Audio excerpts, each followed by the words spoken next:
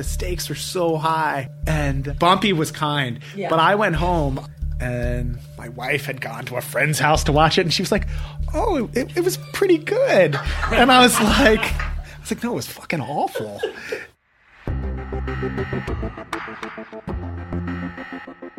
Welcome, friends, to Exec Producer. I'm your host, Noah Pollock.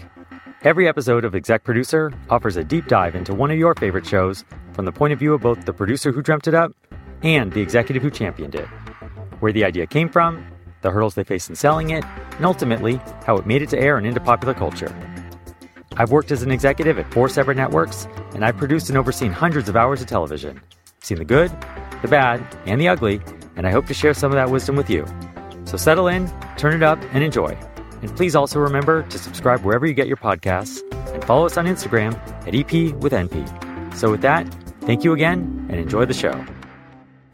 Here we are, we're rolling. We are at the beautiful Four Seasons Hotel in Beverly Hills. This is what apparently 100 episode orders get you. I'm surprised it's not a suite, but we'll take it. I'm joined today on my left, Shelley Tatro, who is a really beloved executive for many years at VH1, where we actually worked together. I had the pleasure of working, not side by side, she was in New York, but we had a lot of fun and a lot of success over the years when Shelley was running the East Coast, and I was out here on the West Coast, not running, but I was here. And then on my right, Dan Cesario, the producer extraordinaire. Dan and I did a failed pilot together. We did, a failed pilot that had some complexities that we won't discuss. Failed not because of either one of us, for external forces. I think it was a success in terms of how the network felt about it and how we felt about it. The talent might have felt a different way. Yeah, we can talk about that off mic, make it a little DVD extra. But we've been friends ever since, and really, really honored that you guys would come and spend some time here today. As we overlook some palm trees in Beverly Hills. Light construction. Exactly. But the show we're here to talk about today is not a VH1 show. It's not an E show, as Dan and I worked on. It's an A&E show, where Shelley is now. Yeah, for those of you playing at home, the show we're here to discuss is Live PD. And there's not a lot of live anything on TV, honestly. I mean, outside of sporting events and the news. And this is a show that sort of, in my mind, it bridges that gap between sort of traditional, for lack of a better term, unscripted or reality TV programming with the thrill of live, right? It's like you're watching a NASCAR race, in some ways waiting for that crash to happen, right? But there are a lot of other reasons why the show's successful, and we'll get to that right now. So we're going to start the show as I start every episode, which is with the light bulb. And that light bulb is with you, Dan. What was your light bulb for Live PD?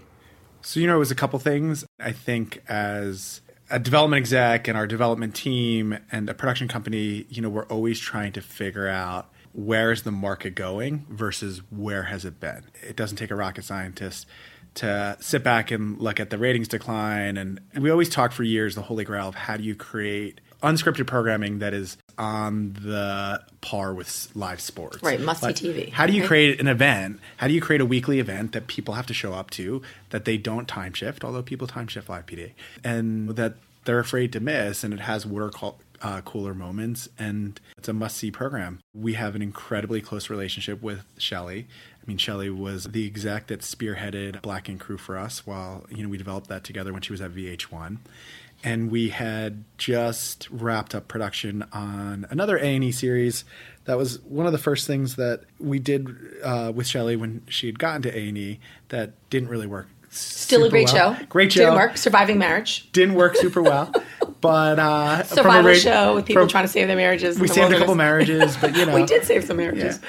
But maybe broke some up. When you're in production and you have your weekly phone call to catch up on everything, and we just kept that weekly call on the books, and we had turned it into a development call. So we were trying to figure out what were we going to make together next, and it was the fall of 2015, and we were on a call. A&E was like, we think we're going to get into live programming.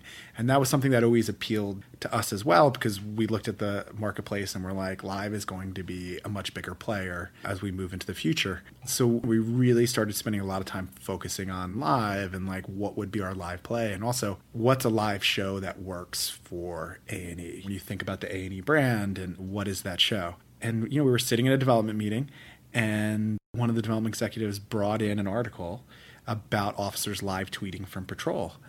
And that was the light bulb moment. It was, if officers are live tweeting from patrol to keep their constituents and the community informed, would they allow us to live broadcast from patrol? Okay, so you have this idea, and I think a lot of the best ideas that I talked about on some other episodes are the ones that are nearly impossible. Yeah. This falls in that bucket, as does one of your first big shows, which was, bomb squads in Afghanistan, right? Yes. So you come at it from this place of live tweeting, and you've got to now, get the constituents on board, obviously the departments, the municipalities, all these. What did you do next? I mean, did you say it to Shelley, I've got this idea, or did you get your ducks in a row first? No, we went to A&E and we sold the idea to them in a phone call. We were like, what about live cops? And Shelley and Sean Gottlieb, who also works closely with Shelley, loved it.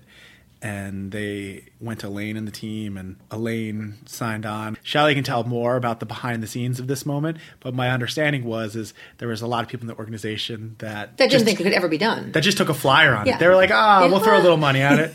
And you can tell, I mean, as a production company and an outside producer, you can tell when you start to get into that negotiation over how much money a network wants to give you to develop, you can tell what their true appetite is. No, but I would say Elaine ran towards it. Like, she loves those pants on fire ideas. That's the stuff she runs for. Like, when it kicks her in the gut. Like, I think it was like those shows that you think, holy hell, how in the world are you ever going to make it? All right, let's just see if we can. But we were struggling with, right, what was going to be our next big, after 60 days in, right? We were kind of turning towards, well, what's working? Of course, sports is working. What could we possibly do live that would work for us? And I think when he had that idea, I think everybody on our team was like, holy crap. Like, that's amazing, Elaine especially. But there are probably other people that were kind of like, all right, throw some money and see if they'll ever pull this off. Because it was, how is he ever going to get access? How is he ever going to make this happen, Well, there's two things. And you brought up Bomb Patrol, which is a good comparison because we kind of went through the same thing, as a much younger company. But it was, can we actually get access? And also, is it actually producible? Like, can you actually put together a production design and figure out how we were going to transmit all these signals and do it on a scope and scale that a cable network could afford? We can all sit in our offices and dream up crazy, outlandish ideas, but if they can't be produced at at the reasonable correct price. at the correct price, you're dead in the water. So it was Champagne like, show beer budget. yeah. So it was like really like two concurrent sort of major pieces of development that were going on at the exact same time. Was A, can we actually do this show at the scale we wanted to do it at? Because we would talk to people and they'd be like, you want to be in how many cities? And, we'd be like, I think we have to be in at least 6 cities. And we have to be following, probably 10 to 12 officers. And they're like, how are you going to direct this show? Like, how do you direct 12 breaking stories at the same time? And then it's also like, how's the network ever going to be able to afford to do it? So we started that process in early 2016? No. Late 2015? Late 2015. Like, we were already working Yeah, on before it. we had gave you any money. Yeah, really. we were working on it in like late fall 2015 and then really started ramping up in the winter of 2016. Well, we were on the air by October 2016. Yeah. From selling the idea It took a year. over the phone to actually airing was A year. just under a year. Yeah. Do you remember, Shelley? I'm sure you remember the phone call, but do you remember? Well, we had been talking before about. I remember sitting at dinner with you and Carrie McFarland. Remember, you were like, "Oh, how about?" Because you were just brainstorming live for us, and you were like, "How about interview live?" We were just trying to come up with all kinds of because he's always brainstorming ideas that could possibly work for us, and there was a lot of fun with that idea too. But we had struck that down, thinking, well, you could watch interviews live anywhere on every, like what could we do that could possibly be different, So he was already brainstorming for us. So I don't remember the actual moment. I think we were all like, "Holy hell!" when it came in, because we all had that same reaction. Can you ever pull this off? But if anybody could, he could. Right. And you quickly got. I mean, access took some time. Yeah. But I think you. Right it was the away, volume of access. Yeah. So we had some departments on quickly, and then quickly. some took a little longer. Yeah. And once then, we started getting people on board, it got a little easier, right? Yeah. And then once we got up, although there was a moment in this whole process where we got to July of 2016, so we'd been developing the show for about 8 months, and we had sort of started to line up, getting all of our ducks in a row. So we figured out the technological solution, which is a whole nother story. And we were in a decent place with departments. And then there was that string of events. You had the the gentleman that was, killed in Baton Rouge. You have Philando Castile, who was shot on Facebook Live, and all this stuff happened. I felt like every day there was like a new controversial police shooting or moment or interaction. And I remember sitting in my office and there was like all the protests going on in New York City. And I mean, I'm sure there was things going on out here in LA. It was the morning after the Philando Castile moment. I woke up and I was like, well, we wasted 9 months of our life, because either the network's going to run away from this or the departments. There's no way they're going to let us in, because what you're asking a department to do is take the risk of, if you're a chief or a sheriff of a department, your worst moment in your career could broadcast on live television. And for us, it was about full transparency, right? That's what the nation was crying out for at that time, right? Transparency in our policing across the country. And it made a lot of sense. That's something A&E has always wanted to lean into, right? So it's like, oh my God, here it is. We're just going to ride along and document. We're not taking sides. If you watch it, we never take sides. It's like, ride along, see for yourself. It's live. As a viewer, you decide, if you like or don't like what you see, or you agree with what you see or not. Yeah, I can imagine you seeing these protests, and actually the network, and I don't want to speak for you, Shelley, I'm thinking, this is the show we have to do now. That's fuel for the fire. For the police department's different story. Yeah, but exactly. But also, sometimes networks are risk averse. It's like, do they really want to lean into the hot button issue? Because it doesn't always work out in your favor to sort of run towards the fire and embrace it. Well, I think that's what's incredible about Annie. It's like so different, right? That's exactly what they want to do. I think there wasn't a question. Like, it was sort of like, all right, we have to do this. When are we starting? Yeah. I think it's something our audience expects of us.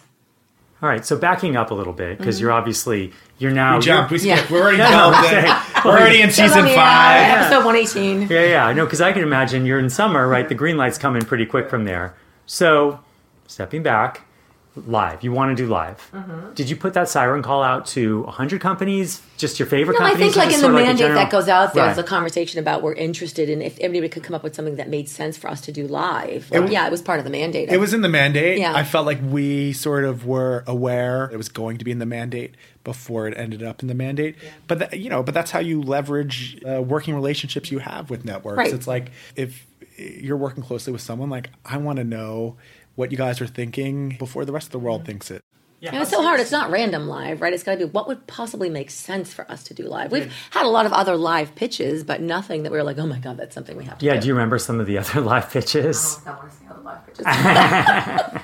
No. Outside of Dan's live interviews. All right. So you fall in love with this one for all the obvious reasons, but you think it's impossible. Do you remember... what were the development steps? Because you can't pilot this. I mean, you can do run-throughs. No, really. You can get the development steps really were about let's figure out how technically we were going to make this show. You had hired the right people to get on board to figure out, and Dan can tell you about that, how we could possibly make this. So that was one step. At the same time was the access step. And getting all those deals, getting all the paperwork signed with the cities. So it really was something that started, like you said, late 2015, and it just kept moving. Like, it was slow in the beginning, but we just stuck with it. And it wasn't like huge development in that way. I mean, we were trying to figure out how we were going to, there was a lot of talk about how we were going to make the show, but it was technically in getting access before anything. And then it was just getting the right team on board.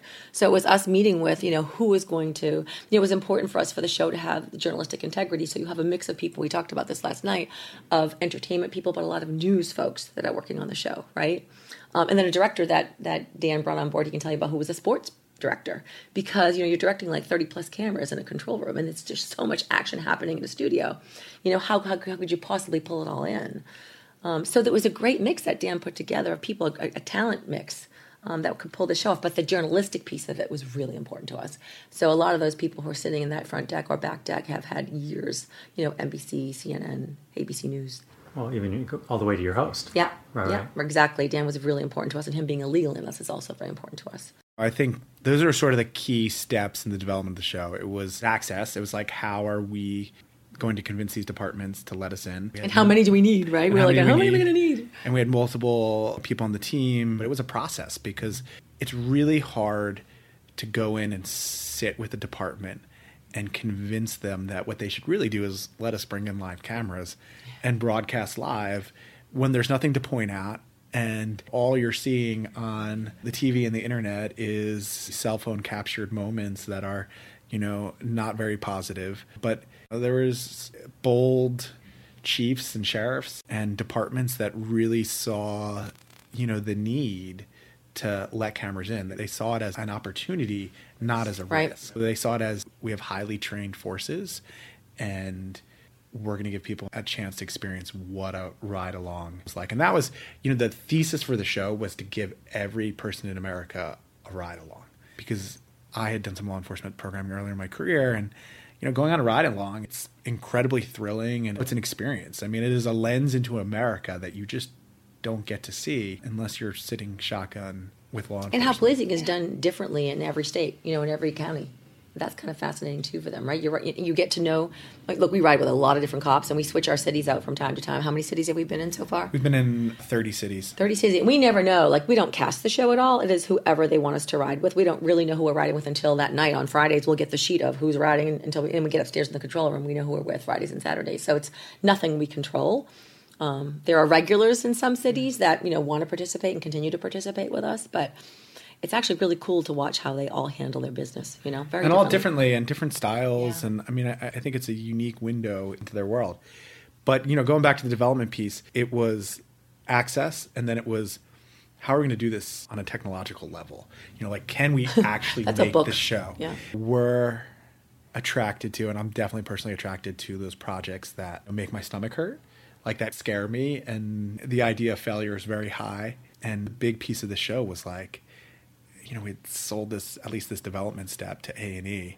And I'm a little bit of a tech nerd, so I'd done a ton of research, and I had an idea of how I thought we wanted to do it and how I thought we were going to do it. But we hadn't tested any of this stuff, and we didn't know if it was actually going to work. And remember, we were trying to keep it on a budget. So the crazy thing was, when we decided that was going to be our air date, we promised we could make that air date. We had 2 weeks where we were going to rehearse, right? And we were like, oh my God. That's when we got it up into the control room for the first time and had all of our cops in the field and our cameras in the field and all our people. And there was and then we had to run it. And technically, it was a disaster. Well, and also too, there's a crazy story leading up to this. Right. We had brought in this great guy, Larry Barbasalis. Who's amazing. Yeah. So talented. Who has worked on everything from the Olympics to all sorts of live stuff. He's a technological wonder. As our tech producer and tech guru. And he and I had talked a lot when he came in. I had done a little research on and whatnot. And he started to sort of really assess the market. And I knew that we're going to need to figure out how to do it with cellular technology to make it work on a cable price point. Because if you're doing it via satellite, we can't afford rotoscopic satellite transmission, which is crazy cost prohibitive. So really what you would need to do is you would need to have your satellite truck in a fixed location. You'd have to have a helicopter hovering over the car with a microwave repeater on it, and you would microwave from your car up to the helicopter down to the satellite truck to transmit it. That's the only way, when you're racing around the city, and you have to have a clean line of sight. That's kind of the way you would do it with sat technology. Mm-hmm. But now you're talking about the risk. Feels so old school, doesn't it? Yeah, you're talking about the risk of having helicopters up the full time, and the noise, right. And cha-ching, right? Yeah, and just the danger, it's all around. Right. And the whole thing. Now you have to get the FAA, not just the police department. So we were we want to use cellular technology. And so I had eyeballed this solution that I thought was going to work, and we had talked a lot about it, and we all felt like we had this, home run, and it was this new technology that was it was in beta, but it was just about to be released. And this company comes in, and we're talking for the initial run of 8 episodes, we're talking a massive commitment of financial resources that would, sort of launch this company that's coming in to showcase their tech. And we talked all about the things we needed to do, how we needed to be able to do multicam and all these things. And these guys come in, I'm a couple minutes late for the meeting, and they're testing it in cars in North Jersey where they have people that work for them driving around, and there's a monitor set up in our conference room. And we walk in, I sit down, and everyone's sitting there staring at this monitor that's black. And I'm like, you guys didn't need to wait for me to start. Take me through, what's going on. And Larry's side-eyeing me, and he's like, no, we started. And I'm like, uh-oh. And I think it's late July, August at this point. I sat there for a minute. I stood up and I walked out, and I was like, all right, well, we're clearly not using that to make the show. But there was this moment of like, can we actually make this show? Right. So now getting the police forces on board Right. was the least was of your the worries. easiest part. Yeah. Well, it's like we solved that. Now, actually, can we actually acquire a signal? Right. You could sell this as a live stage show. Yeah. Sell tickets all around the country. So, it was really Larry that dug in and figured it out and like, brought some different options to the table. And the first night we tested the gear we use, this Avi West gear, we just had a single camera up with an officer in Bridgeport, Connecticut. And it was like, I don't know, it was like 7:30, 8 o'clock at night. And like they come grabbing my office and they're like, you got to see this. And like, I'm like apprehensive, like, because I don't know how many more failed tech demos I can sit through. And I walk in and we're like just watching this guy patrol around. And there was this moment and there was this feeling where there wasn't really anything going on. But you just leaned in because you were like, holy shit. Something could go on. You're like, holy shit. Like, oh, he's pulling over to talk to someone. Like, what's going to happen? And I knew right then that if we could figure out how to actually make the show, that the show was absolutely going to work. When you see something and you just have that feeling in your gut and it just, I could have sat there for 2 hours and just watched this officer on his shift and been completely content. So that was the initial order, right? 8 2-hours. Episodes, 8 2-hour episodes. We picked an air date in October of 2016. I don't remember the actual air date, but we were barreling towards the air date at that point. It was like October 20. Yeah, in the 20, right. And so sitting in that control room and letting it rip. So we were like, all right, let's just try and get the show up and running. Like it was a week before, 2 weeks before. We were like started 2 weeks doing before. some run-throughs. Let's just do run-throughs. Let's just all sit in the control room. Which is basically like we're doing the show without broadcasting it. Right. We're trying to understand how to make it all work and how to figure out the rhythm and the run. But the interesting thing, the 8 by 2 hours is I sort of forced that issue and Shelley. It was a cost issue initially too. We were like, oh my God, how are we going to make this cost? How are we going to afford the show? Right. I was like, it has to be 2 hours because that's the only way you guys are going to stomach. It's too cost prohibitive. You're going to stomach the cost per hour of it. And we're going to need to do these run-throughs because no one's ever done anything like this. We bake those in, right? And it's going to take us a while to figure out how this actually works. Yeah. And it was rough. Yeah, it was the really beginning was rough. If you go back and watch those first 8 episodes we did, I mean, we turned the corner like episode 4 or 5. It started to. Yeah, it was. I look at it 2 as, weeks were like, whew. Well, listen, we had to do 6 more of these. Yeah. 2 hours. How long are we going to do? The first night was fucking awful. Screaming. Like, the control room, there was a lot of screaming in the control room in the beginning. And, like, because the stakes are so high, because like, you feel like, I don't know, it's like one of those moments, like, you work your whole career, and, like, here's the moment. It's been a year. Yeah, and here's the moment, and, like, the stakes are so high. And Bumpy was kind. Yeah. But I went home, 11 o'clock rolls around, we wrap, I have, like, a drink or two at A&E, because we film it out of A&E, and I go home, and... like my wife had gone to a friend's house to watch it, and she was like, "Oh, it was pretty good." And I was like, "No, it was fucking awful." And I mean, there was no way to practice. There was no way. We had to get this up and running. It was something nobody in that control, nobody who was part of this show had ever done before. Well, if you want to do something no one else has ever done before, it's not easy. Yeah, it's not. So I went home and like, I wouldn't say I cried, but I more or less like cried myself to sleep after watching it 3 times in a row while drinking expensive brown liquor. Went to bed somewhere like 3 and 4 in the morning, and I was like, that's it. Well, that could have worked. But yet, just the opposite happened, right? Like Elaine, Rob, Paul, Nancy. I mean, they were like, "We got something here." I think right away. Like, as terrible as it was for us sitting in that control room and living through that night, like everybody else felt, I think, at that moment that we have something here. Oh, and then you get the. I just want to add this too. Yeah. We've all gone through it in our careers, but like you get like all the unsolicited notes from your friends. I'm doing air quotes from your friends in the industry. Like, what? Let me help you. Like last night we shit the bed. What I really need is your notes. Like that's going to make me feel a whole lot better. We knew what was wrong with the show. Yeah. Right, but there was something there. There was something magical enough that obviously you're going to still continue to do the other 7. I mean, how were the ratings out of the gate? Not good. I mean, well, here's the thing. A&E had really not premiered anything on a Friday or Saturday night. I mean, I had been there a couple of years at that point. And I think it'd been like 6 years since they there had was like something nothing on Friday and Saturday night. So it wasn't like we ever had anything there. So it was definitely better than, doing repeats of whatever we had. But when you looked at the cost proposition, right. There's, listen, I've said this before, and I've said this directly to other networks when they talk about Live PD and ask me how it was developed and whatnot. I do not know if this show would have been successful had it been on another network, because most everyone else in the business would have pulled the plug because, and we doubled down. Because they didn't get the number in the demo that they needed to get to sort of justify their jobs.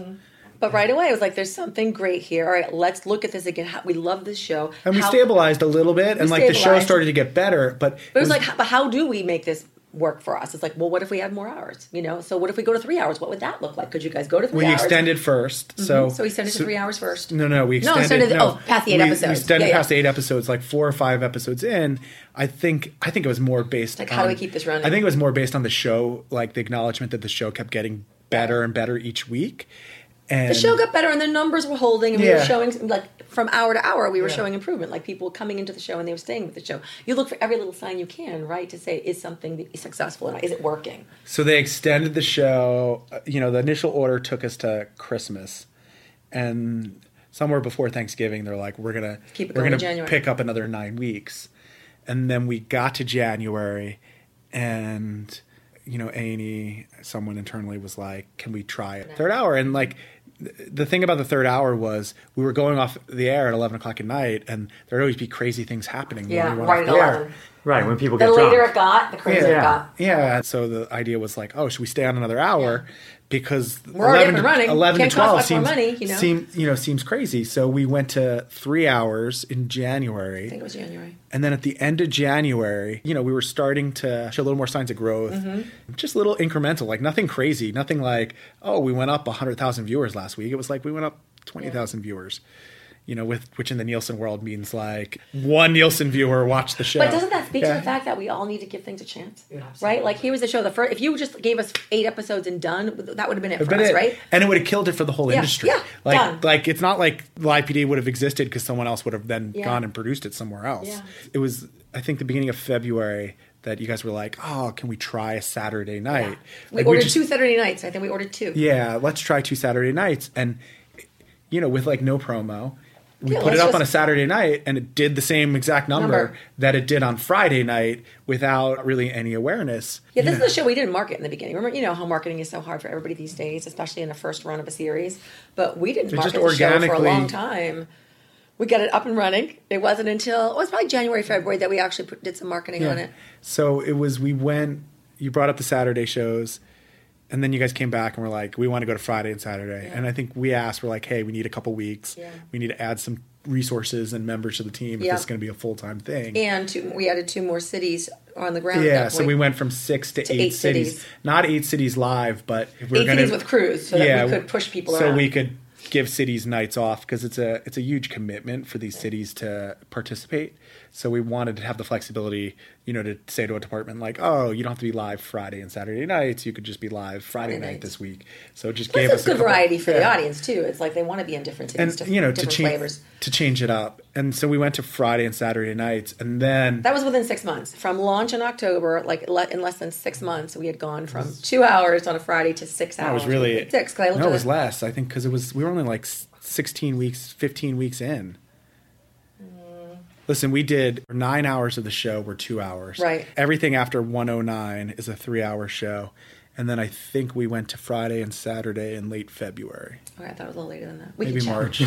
Did you start in success? I know how hard it was at the beginning to get the departments on board, but I would imagine afterwards, even though some fell out, I imagine many reached out. Right, I think now more than ever they're reaching out. Yeah, now, but it took a while. It's still terrifying for them. Yeah, and I think it needed to be up and running for a long enough period of time, for departments to really sort of get a sense. For the departments we've been with, it's been tremendous for them because the community has embraced them in a way, right? Yeah, the communities have come out. Like, you look at Richland, that's been with us from the very beginning, Richland, South Carolina. They had a pizza party one night to meet officers of Live PD. And 4,000 people showed up from 4 or 5 different states for a 2-hour meet and greet. They thought they were going to get 400 or 500 people. Right. And there was a line around the block. Right, it's turning the police officers into superheroes in a way that maybe we're careful about that, right? Well, it's just the community recognizing, I think, actually what their job is like and what they're doing for their community. Listen, I think the big difference, and we had the FYC Emmy screening, and we showed this very intense clip from this incident in South Carolina, And the one thing that we see night in, night out is almost everywhere we show up, there are people pulling out their phones and recording the whole incident. And those moments, you're only seeing pieces of them. We're only seeing the pieces they choose to upload or the pieces that they capture. Right. You're not seeing what happened that led up to that moment. You're not seeing the full story. And you're not getting the context from the experts on top of that. Yeah. So, I mean, is that your pitch, obviously, to all these departments? You're going to get the full story, you're going to get the context? Because it's a slippery slope also in that you can't just make a love letter to policing. Well, we're not. I mean, Live PD is not a love letter to policing. I mean, we took a very similar approach when we did Bomb Patrol years ago. Is we are agnostic. We do not have a point of view. You know, like I look at Live PD and there are multiple incidents a night that are a Rorschach test for this country, you know, and half our viewers look at it and see one thing and the other half of our viewers look at it and see something completely different. And I think the hope is that there's a dialogue about that. Law enforcement and drugs and crime and all these things are significant issues that we don't like to talk about. And we have this rabid fan base. What do you think? Like, we get real-time feedback on what we're doing and what our audience thinks of the show, what our viewers and our fans think of the show through Twitter or through now Reddit's also, you know, gaining up too, but mostly through Twitter. They've dubbed themselves the Live PD Nation. It's just this group that follow along the show, that support the show, and have actively engaged and interact with the show. Yeah, there's over 100,000 interactions per episode, not per week, per episode. Yeah. Has that changed your approach for other shows at ATN, or do you think it only works because of the content of this? And I wish we were able to capture, you know, what we have with Live PD. I don't think any other show that we have captures it because it is live and because they feel like they're participating in the show. It's active participation. I mean, these people are recording the show and slowing moments down. So they're catching drugs being flown out a window. Right. We can't see in the control room. We won't even see it. Use that information and like, hey, oh my God, this viewer just, you know, this person on Twitter. Yeah, we don't touch it. We don't touch it. Yeah. They go on Twitter and they go bananas and they show the tweet video out the department and send it to the department. And the PIOs in the department's like, oh my God, and they can tell their officers in the field, go back to this corner, drugs thrown out the window. I mean, it's but it's insane. not all bad stuff. No, it's not. We've found at least, I'll say at least 3 missing children. Yeah. I can confirm 3, but we've found more than 3 through the show. Mm-hmm.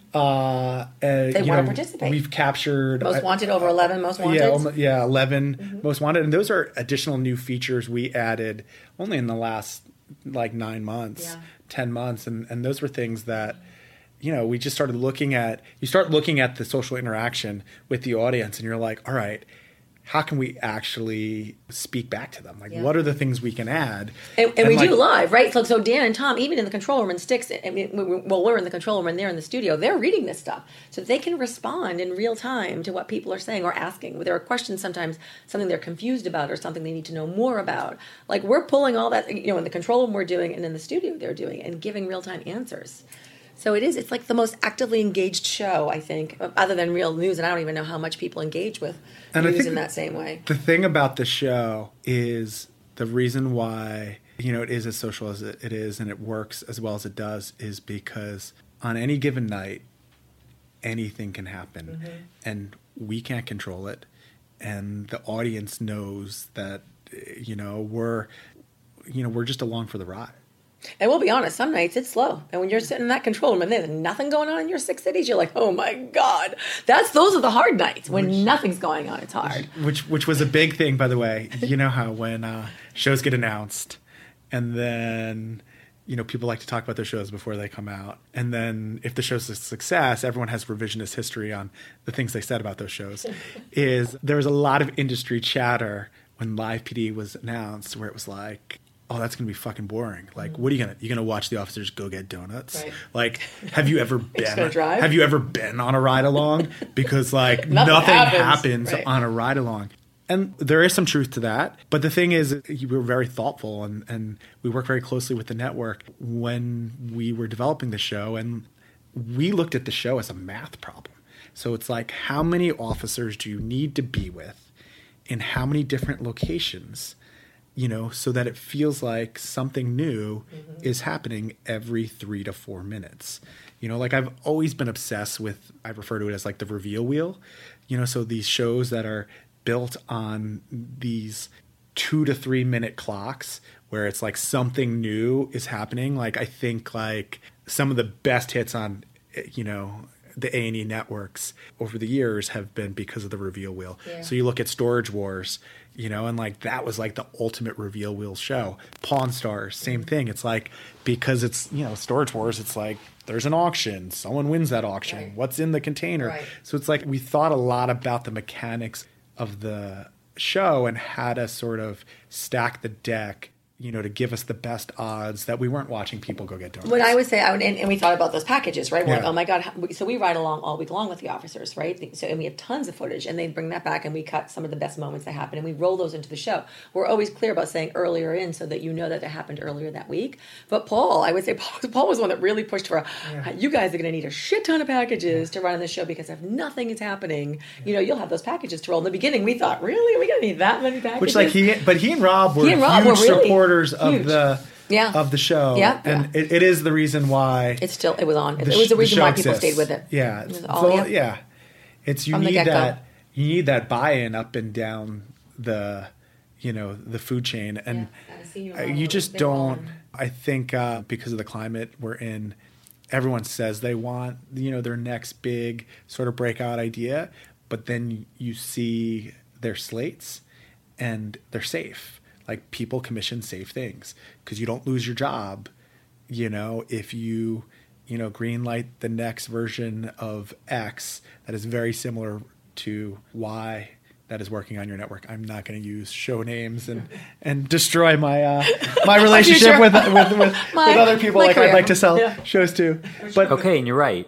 But Shelley, why is it that AETN as a group seems to have a much higher batting average than really any other place when it comes to swings and, you know, making different types of shows? I think it's the people at the top, right? I think you have people at AETN, at A&E I can really speak to, you know, with Elaine and Paul and Rob and Nancy. And Nancy's not with us anymore, but people who are brave, who are willing to take risks. You know, they don't want to settle for things that feel safe. Exactly what he's saying. We were just the opposite. It's like, you know, we tend to run towards those pants on fire ideas. Like, we want that edgy, provocative, oh, holy shit, can we ever make that? Those are the most exciting pitches that come through a room. When it's like, when most people are like, oh my God, you could never make that. It's like, oh, really? Well, before we say that, like, how could we make that is usually, you know, when we're sitting in a development room together, it's not we could never. It's like, well, how could we?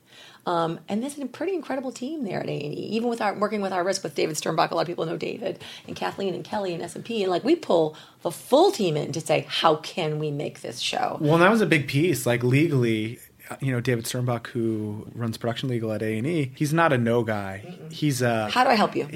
How do we do this? He's sort of like, you might not be able to do it that way, but what are the things we can do? Mm-hmm. Which you don't experience that. Yeah. Lawyers by design are trained to protect the downside of the networks they work for. So it's programming, it's legal, and it's standards and practices that come together in a way that I don't think I've seen at any other network to try and figure out how we could all lock arms and do this show. Also, the other thing I want to point out, too, is the amazing thing about Shelley. You know, I had experienced this working very close. Like the first project we ever did together was Black. Oh my God, Hurricane Sandy, remember? Yeah, and we became very close over Hurricane Sandy. We were the only people working in New York. Yeah, it was like everyone else had disappeared. And you were like running to save the drives.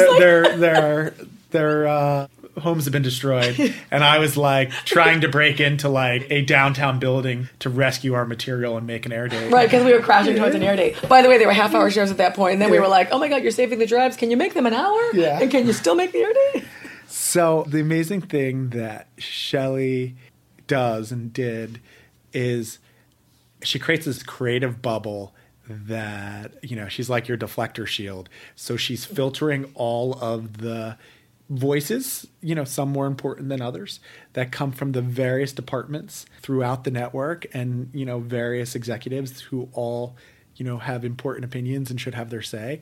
But she's creating that filter and you know, it's like you're not sort of being exposed to the push and pull, you know, as everyone sort of sorts out what the show is. And the thing is when you make a show that's edited, you have that time during, you know, your first couple cuts, sort of that whole dynamic to play out, and both as a storyteller and a production company and a network to really decide what the show is.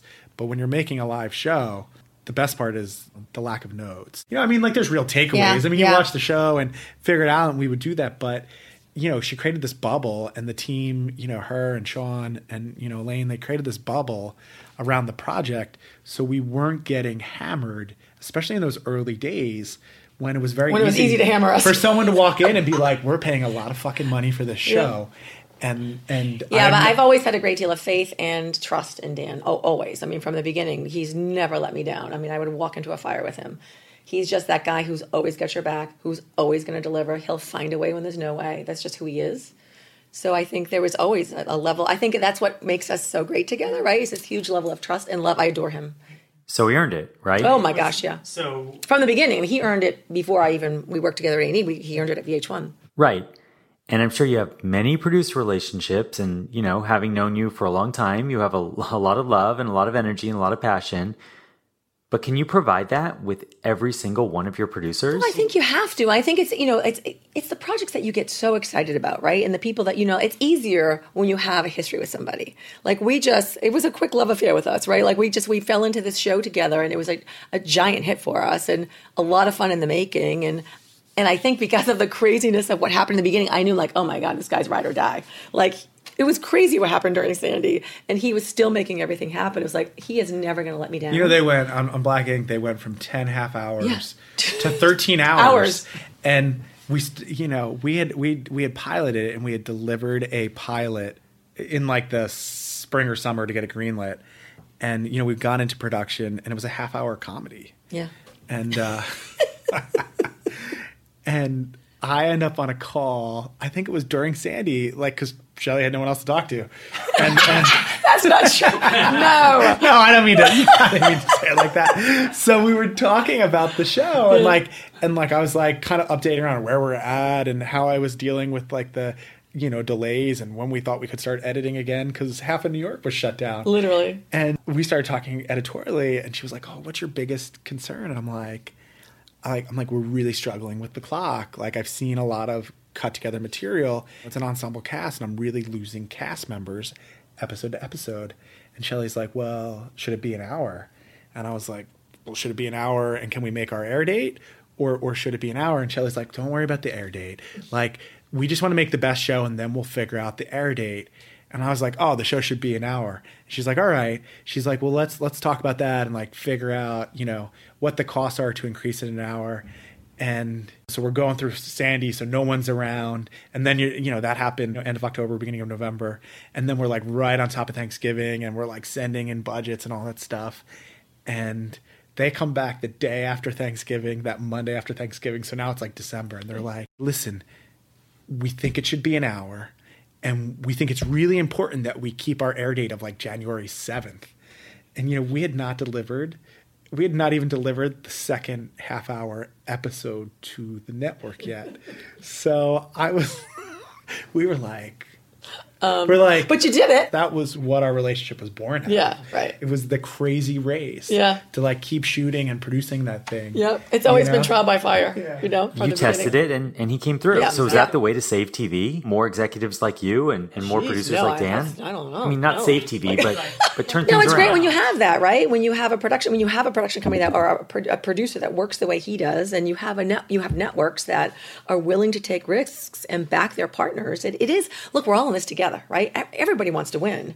And I think that when you embrace each other and bring each other along, that's when you're successful, right? I've always been from that school where I do what I do because I love what I do and I just want to have fun. And so if you can have fun making television, then you're probably doing the wrong thing, or you're working with the wrong people. I also have the opposite approach of the us versus them. Like, we have a problem. Yeah, we're in this Ratings together. Ratings are declining. Yeah. Like, we need to come together and solve it. I approach all of my interactions trying to understand how it works for everybody involved. Mm-hmm. You know, it's like A&E has, you know, budget and ratings targets, you know, as does Big Fish. You know, I think there's a way, you know, to come together and make it work for both of us. I also look at it as like, you know, there's a lot of people looking at this downturn in ratings and you know, sort of thinning out of the number of networks and what networks are buying and some of the outlets, and have a very sort of doom and gloom approach and feeling towards the industry.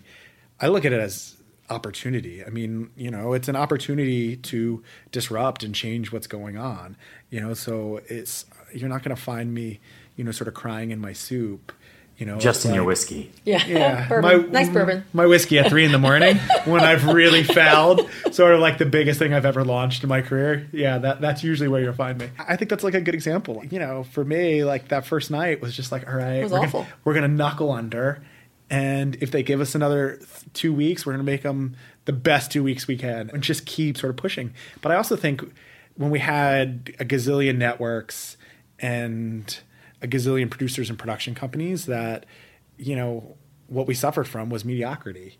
And I think the projects that are getting through now and the best stuff that's being made, is being made by, the right producers and the right companies and the right executives. And the bar just keeps getting higher and higher, right? I mean, that's the struggle for us now. It's like, okay, what's next? What's next? What do we do next?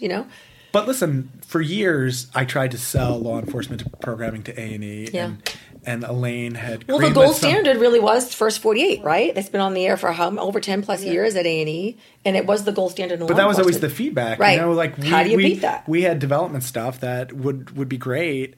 Some of those departments ended up in Live PD. They did. And we had development stuff that we had previously developed for A&E that were great shows and probably would have worked on some level, but it was always First 48's our gold standard. Like we make the gold standard in crime and we're not going to do anything less than that. Yeah. You have to figure out. The same thing with drugs, like with Intervention. It's been on the air for so many years. It's Emmy nominated every year. The show is incredible. So every time we're pitched an idea around drugs, it's like, well, how do we best intervention? Right. So when you have those gold standards, like A&E's lucky to have a few of them. Now with Live PD, it's like, holy hell, how do you top that, But I think when you asked about the success of A&E, it's their purposeful lack of appetite for derivatives. They didn't go out and make 4 drug shows when Intervention first started working. Right. They didn't have 7 bounty hunters when... Right, we want to be best. If we can't be first, we always have to be best, but first and best is the goal. Okay, so things are changing, clearly. It's a little different than when we all started out. Shelley, we'll go with you first. What advice would you give to someone starting out today? 25-year-old Shelley comes to you asking for some feedback. What would you tell her? Just be aggressive. It's like you can't stop, right? You just have to, it's funny. I have a nephew who, like, when he wanted to kind of get into the biz, and he's a writer now, and I was always like, well, you better have a B plan, right? I always tell people, just always have a B plan. But when you can be aggressive and really put yourself out there and meet a lot of people and just read, be a voracious reader and viewer and take in everything. And I think a lot of the best stuff people are coming up with are the stuff they're just these small ideas that they're coming up with on their own that they think might not be possible, and just somehow, finding the people that can help push that idea further, right? Just, you don't have to do everything on your own. You don't have to do anything alone. Just find people who either agree with you or not agree with you to make your idea better, but team up with folks when you feel like you have something, and don't give up on it. I think people tend to, when they don't get far enough with something, some of our best ideas have taken a couple years in development. And I think people get tired after a while and don't want to see things through. And I think some of the biggest hits in my career have been those ideas that have taken 2+ years. I think it's just not giving up. I think people are too quick sometimes when things get too hard to not really see things through or not think of how they could change something to make it better, How about you, Dan? 25-year-old Dan. 25-year-old Dan. I think the industry has changed tremendously, but it's sort of come back around. So like 24, 25-year-old Dan came up in the dock side of the business, where it was like very small run and gun teams where you had to be able to do everything. It's like you had to be able to...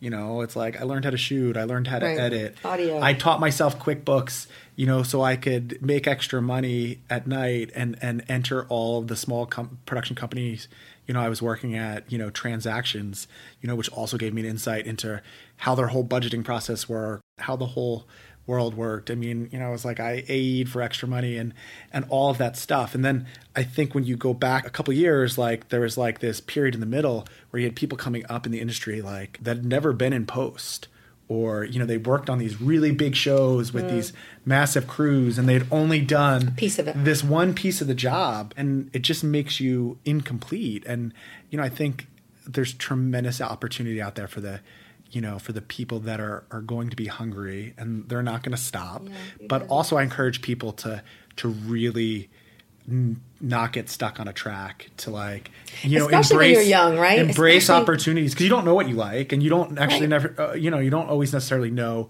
what you're going to be best at.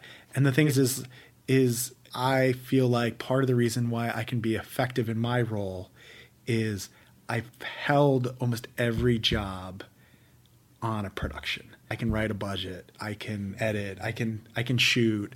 The only thing I'm really sort of awful at is I'm an awful audio person. Like that is the one thing. Turn the mics up. Like I probably couldn't even manage this podcast.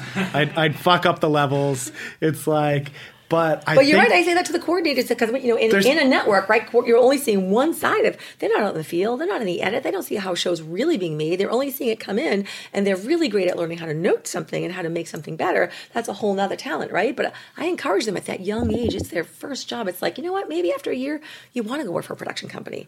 You want to start from the ground up. Start driving the van, getting the coffee. Just start with those shit jobs and work your way, and just learn how a show is made. Truly learn.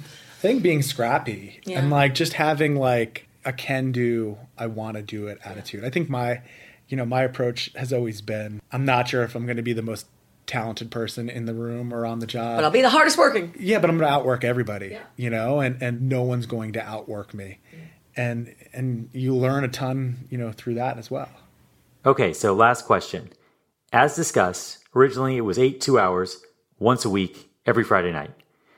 Now it's 6 hours a week, and basically every Friday and Saturday night of the entire year. How do your spouses and your families feel about never, ever seeing you It's so much again? worse for you. Mean the Live PD widows? So there you have it. The true story of Live PD. Thanks to Greg Mercer for creating our show art, and to Chris Carmichael for composing our music and for all things technical. You can find their respective work at gregorymercer.com and christophercarmichael.com. Thank you as well to my guests, Shelley Tatro and Dan Cesario, and to my wonderful family for all their love and support. Also, please do subscribe to Exec Producer wherever you get your podcasts, and follow us on Instagram at EP with NP. And since collaboration is at the heart of this project, I'd love to hear from you, the listeners. Please reach out with what you liked, what you didn't like, and any ideas for future episodes. So thank you again for listening, and please come back next time. I'm your host, Noah Pollack. Choose kind.